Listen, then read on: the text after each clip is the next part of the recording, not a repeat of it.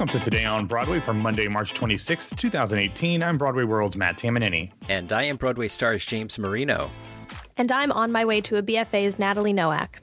Guys, this is normally where we would start the show by saying what happened on Broadway radio over the weekend and ask James how everything went on this week on Broadway. But because of our weird schedules, we're recording before this week on Broadway. So, James, I'm not going to ask you, although since you kind of know what's going to happen, do you want to give a little preview? Because I think you've got a guest this week, right? Damn you, Tamanini. Yes, there definitely is a guest. Major Attaway from Aladdin is coming on this week on Broadway. Time is so linear for you, isn't it? Time is a flat circle, James. Yes, exactly. So Major Attaway is coming on. We're talking about his upcoming concert at Green Room 42. And so I suppose that's going to be a fun discussion. Yeah, I mean, anytime you can talk to a genie, that's fun. Absolutely. That is. Yeah. It's a good thing. Just ask him, only 3 wishes. Don't ask for more, and an ixnay on wishing for more wishes. All right. Yeah, a few other things because our time is flat circle-ish here. Tonight, as of Sunday night, Angels in America is opening on Broadway. We will have reviews on tomorrow's episode since they haven't come out yet. And we'll also probably have, I think, Lobby Hero is opening. And so I guess, James, maybe you and Julie will have reviews for that. Maybe a double review episode if they come out in time. So lots of stuff happening here in the spring season. And then real quick, we do want to mention, since we talked about her illness, Lorna Luft apparently went through brain surgery last week in Los Angeles, and it was successful. And they're saying that she will be leaving at a Los Angeles hospital here soon. So congratulations to her. We hope for continued good health and recovery from brain surgery. Anytime you talk about surgery, it's a bad thing, but we throw in a brain surgery. It's very scary. So continued good luck to Lorna Luft and everyone in her family and friends who are along her side. Oh, that's so good to hear that she, successful brain surgery. Those are words that are not always put together. And so we're excited that is happening for her. Although the Angels in America reviews have not come out yet, I've talked to a number of first night reviewers. And while I won't give a review, I'll say, get your tickets. Yeah, I think that's fair to say, like, even before it started. Like, I think that's that isn't going to be a surprise to anybody. All right. So the Broadway radio listeners have chimed in a number of times, and they want to know, Matt, what is your take on what you've seen so far? So why don't you give us a little bit of a reflection, maybe not reviews, but a little bit of reflection on your Broadway trips, and I'm going to ask you something about Grand Hotel. Okay. Yeah, absolutely. So I've had a bunch of people asking me on social media, and I really appreciate that. As I've said on the show and on social media, if I saw things that were early in previews, I don't feel comfortable giving them a review in this setting, but I'm totally cool with spilling tea on social media. So things that I saw in early previews are Mean Girls, Carousel, My Fair Lady. Those are shows that we're only a week or 2 in. I did see Lobby Hero on Saturday. That was still in previews technically because it opens tomorrow, but it was in the point where critics were there. So I'm fine talking about that. So I'll talk about that one here in a minute. So nothing for me here on Mean Girls, Carousel, or My Fair Lady. Although if you head over to Twitter or Instagram, I'll be happy to tell you my thoughts there because one of those things is not like the other and the others are not good. So anyway, the things that I did see that I can't talk about, Hamilton, that's a pretty good piece of theater. It's still good. SpongeBob was interesting for me because I think we talked about before. I've never seen an episode of SpongeBob SquarePants on Nickelodeon, so I didn't know what to expect. And James, we've talked before about how if people hadn't talked about how great it was during previews, we would have been completely shocked at how positive the reviews were when it finally came out. The thing that really struck me about SpongeBob is how cohesive of a show it is, considering how many different people wrote for it. All the different songs are written by different pop and rock stars, but I very easily could have been convinced that it was written by one person. Maybe the whole show, the book and the score were written by one person. It was a completely cohesive, very, very well-crafted show. The stage and the set is fantastic. I thought it was a lot of fun. It's not a show that necessarily is up my alley normally, but I enjoyed it nonetheless. And I think that it's a show that if you go in looking to have a good time, you'll probably do it, as long as you're not going in trying to be super hypercritical and pick things apart. You'll enjoy it, and if you do have some experience with a cartoon, I think that you'll appreciate it even more, because I could tell that there were jokes in there that I didn't understand because I hadn't seen the cartoon. So that's definitely appeals to that kind of generation as well. On Friday, I went over to Theater Row for a Friday matinee of Calamity Jane from Musicals Tonight. And James, Musicals Tonight apparently has been around for 20 years. They've done 100 shows. Have you ever been to any of them? Yeah. Mm-hmm. Okay. Well, apparently Calamity Jane is the last one. They're closing up shop, because it's expensive to do these things off Broadway. But they've done 100 shows. It was the final one, and it really disappointed me that the last one the first one that I saw was the last one they're doing, because it was great. It was so much fun. It's in this little theater in Theater Row. I think it was in the Lion Theater, and it was so much fun. The cast was great. I really enjoyed it, and disappointed that I won't be able to see more there, but hopefully something of that ilk takes its place, because it really was a great experience. Then I saw Grand Hotel, and you want to talk about this. That's a very, very good show. And that production, even though it is an encores concert, it was pretty fully staged. I don't know that it could transfer as is to Broadway, just because I felt like it needed some, pardon the pun, some grandeur, because it is Grand Hotel, and it didn't have that just because it was just some, it had a very nice staircase and it was elegant, but it probably needs a little bit more. But it's in really good shape, and I don't know if what's going on with this cast, if they have any intention to transfer.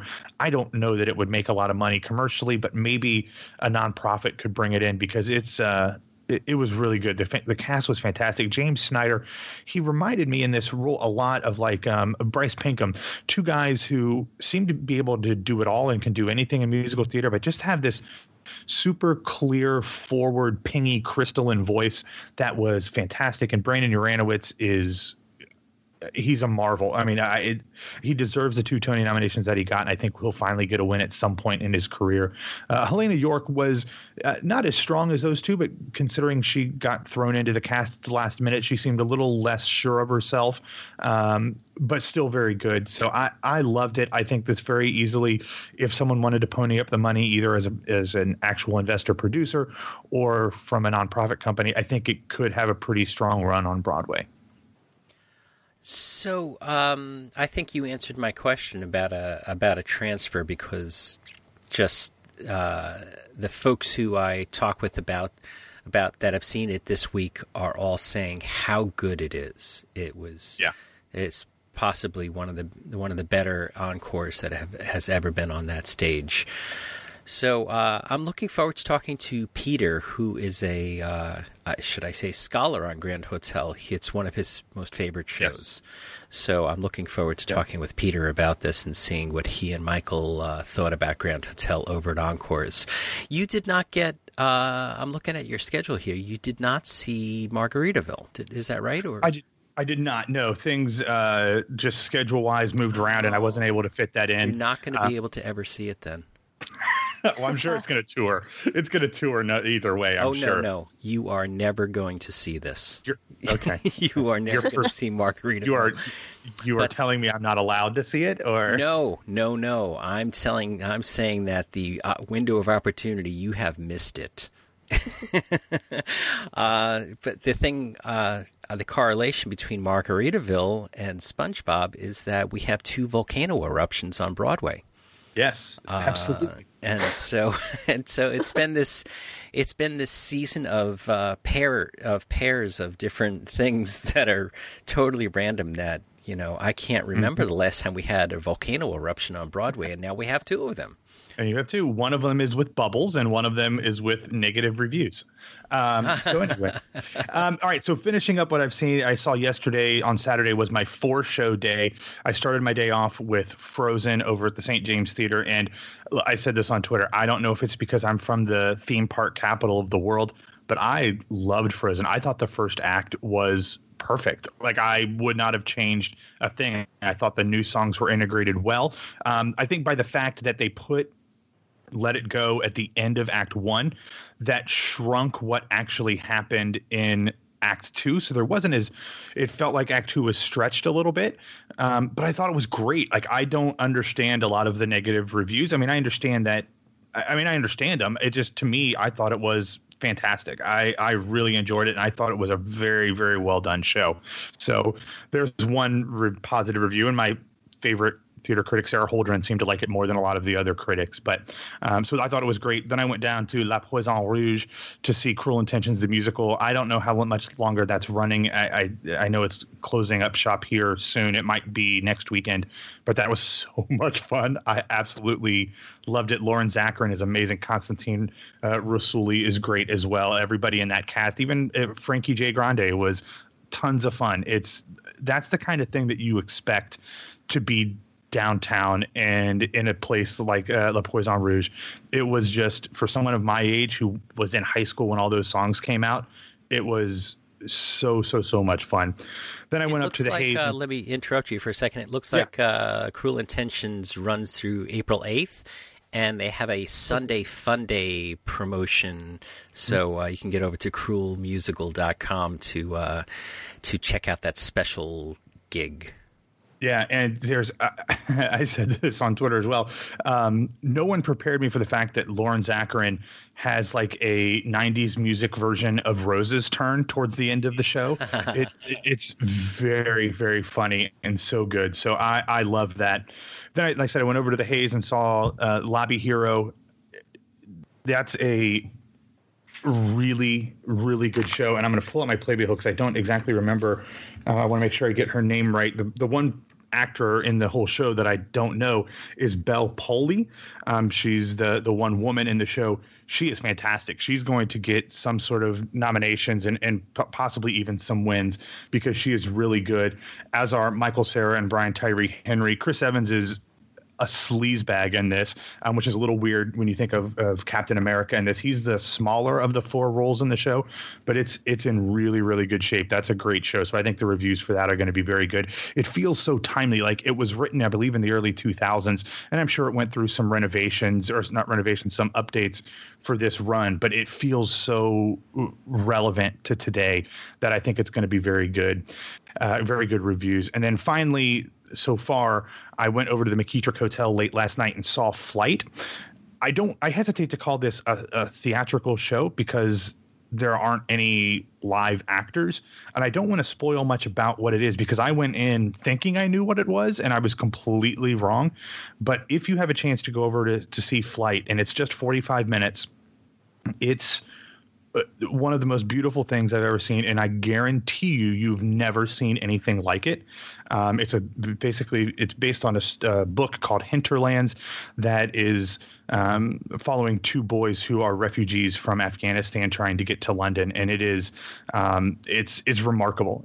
You've never seen anything like it. And I don't want to spoil it because I wasn't spoiled. I thought I knew what I was getting myself into, and I was completely wrong.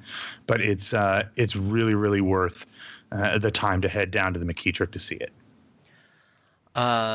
So let's talk about Frozen for a second. Yes. Some of the major reviewers out there, as you mentioned, were not so favorable. But one of the major reviewers out there also wrote that the show is critic-proof, and that we can see it already on the secondary market that tickets are very hard to get for Frozen. And that I don't think that I've read this in the Broadway press, but it was in Variety that their Frozen 2 is being worked on right now. They've already written a handful of songs, and they're working on it. And, given that the Lion King movie had 7 or 8 different incarnations of it, it doesn't surprise me that they're doing another Frozen. I wonder if the second Frozen will make it to another Broadway stage to compete against Frozen 1, and maybe we'll have a Frozen section of Broadway, you know? Yeah. I mean, kind of like Angels in America. They could do it in rep and do it back and forth, or like Love Never Dies. If they ever get that to Broadway, you could have the two Phantoms going against the two Frozens. I think that would be great. Well, would let me think about this, because it makes sense that maybe Nathan Lane, would he play Elsa or Anna? Why not both? This is true. Kind of like when Alan Cumming did that one-person Hamlet. Macbeth. Oh, yeah. Macbeth. That's right. One person. Produced by Ken Davenport. Oh, was it? Yep. Huh, look at that. Anyway, so let's move forward into our show and casting news. Kelly Barrett joins Getting the Band Back Together. Look at that transition. Oh, heaven help her. Yes, the Ken Davenport and Company announced the complete casting for the upcoming musical Getting the Band Back Together on Broadway. In addition to Mary Lou Henner, Mitchell Jarvis, Paul Whitty, and other Tamika Lawrence that have already been announced. The main takeaway from this cast announcement is that Kelly Barrett is going to be joining the show, which begins preview performances on July 19th over at the Belasco Theater with an opening set for August 13th. They've got the whole cast. We'll have that listing in the show notes at BroadwayRadio.com. Tad Wilson, who's great. I've seen him in a number of things. He's in the ensemble as well. I do feel a little bad for Kelly Barrett as this is her third original Broadway show. She was a Nessa Rose replacement in Wicked. That show's doing well. But her third musical that she's originating a role in. The other two were Baby It's You and Dr. Zhivago. So, yeah, hoping for better ones for her because she's hilarious. Her and her husband, Jared Spector, are great follows on Instagram. So if you're not following them, do that. But either way, good luck to her. Going to some things that are having a little bit more luck. On Friday, it was announced that A Letter to Harvey Milk has extended off Broadway. It was originally set to run just through May 13th over at the, as previously mentioned, Theater Row. And so far, it's been extended through June 30th. So it got a nice month and a half extension based off of strong reviews and strong ticket sales. So if you haven't seen that one yet and you are looking to definitely head over to that, it's based on it's set around a letter to Harvey Milk, the first openly gay politician in the United States. It's done really well, and the reviews have been fantastic for that. And then talking about something we had a whole episode on Caitlin had earlier this year.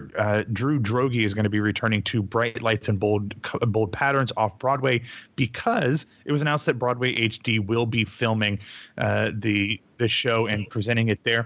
Drew Droege, who wrote and originally starred in it, is going to be returning for just a few days from April 5th through April 9th. That will be closing the 5-month run off Broadway.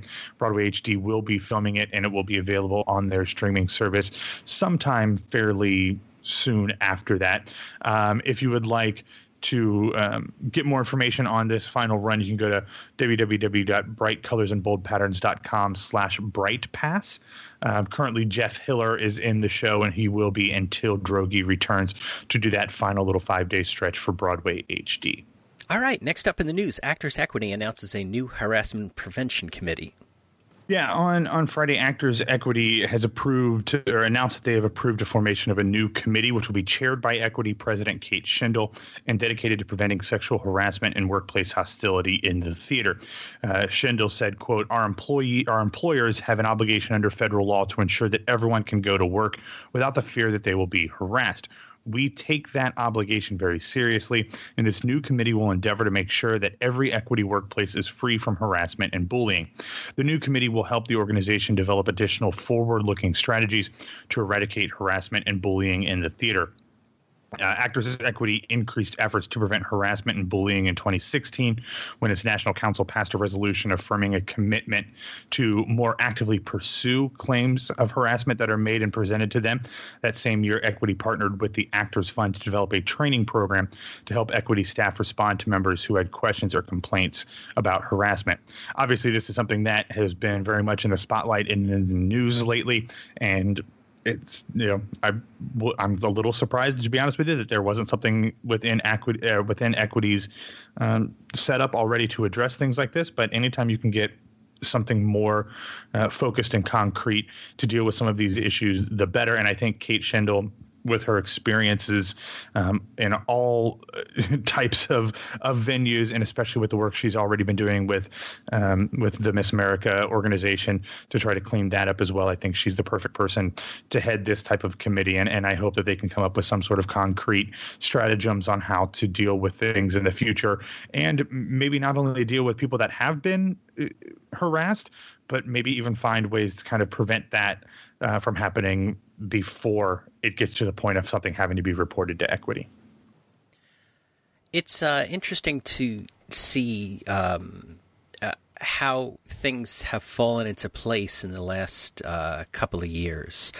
Some might say, it's kismet that that Kate is the head of is the president of Equity right now, while this is all happening. And we see what's happened with the march this weekend all around the world, not just in Washington, D.C. and in major cities, but all around the world, that all these leaders have emerged and huge amounts of social change are happening. I'm just so thankful that people like Kate and the students that are leading the march have all stepped into these roles and are taking on these very difficult topics. It is, and they're going to need everybody's support in order to make change here. And I think this is a great thing for everybody involved.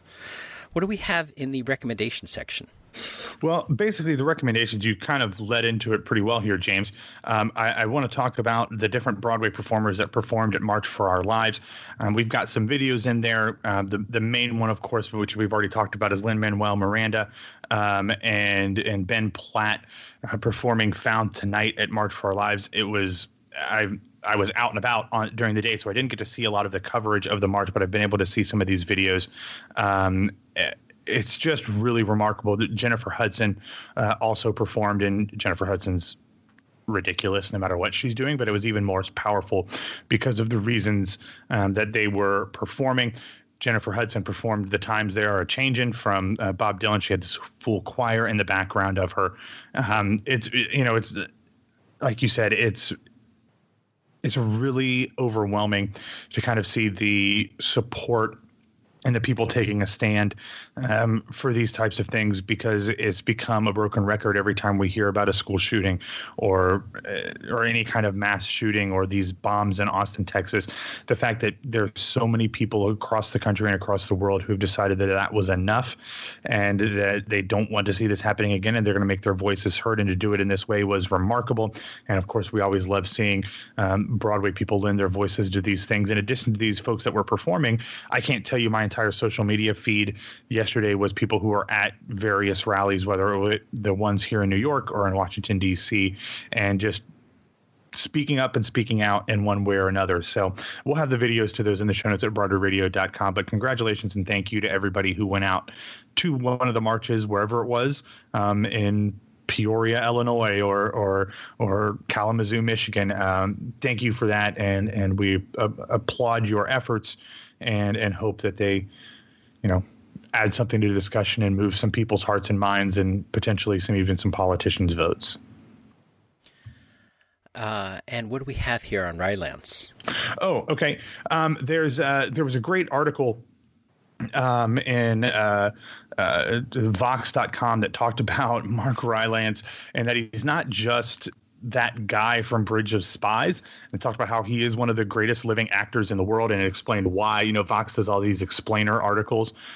So if you haven't seen that, head over to that. Vox doesn't do a whole lot of theater coverage, so to be able to have a nice look at a predominantly theater actor's career and talents is always a good way to start your week off. All right, so Natalie. Yes. Tell us about this week's theatrical schedule.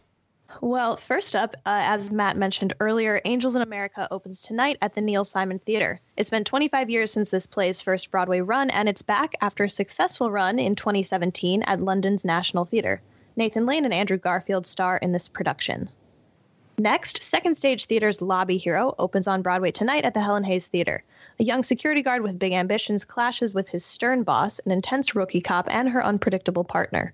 This play was written by Kenneth Lonergan, the 2017 Oscar-winning writer of Manchester by the Sea. Chris Evans and Michael Cera star in this production.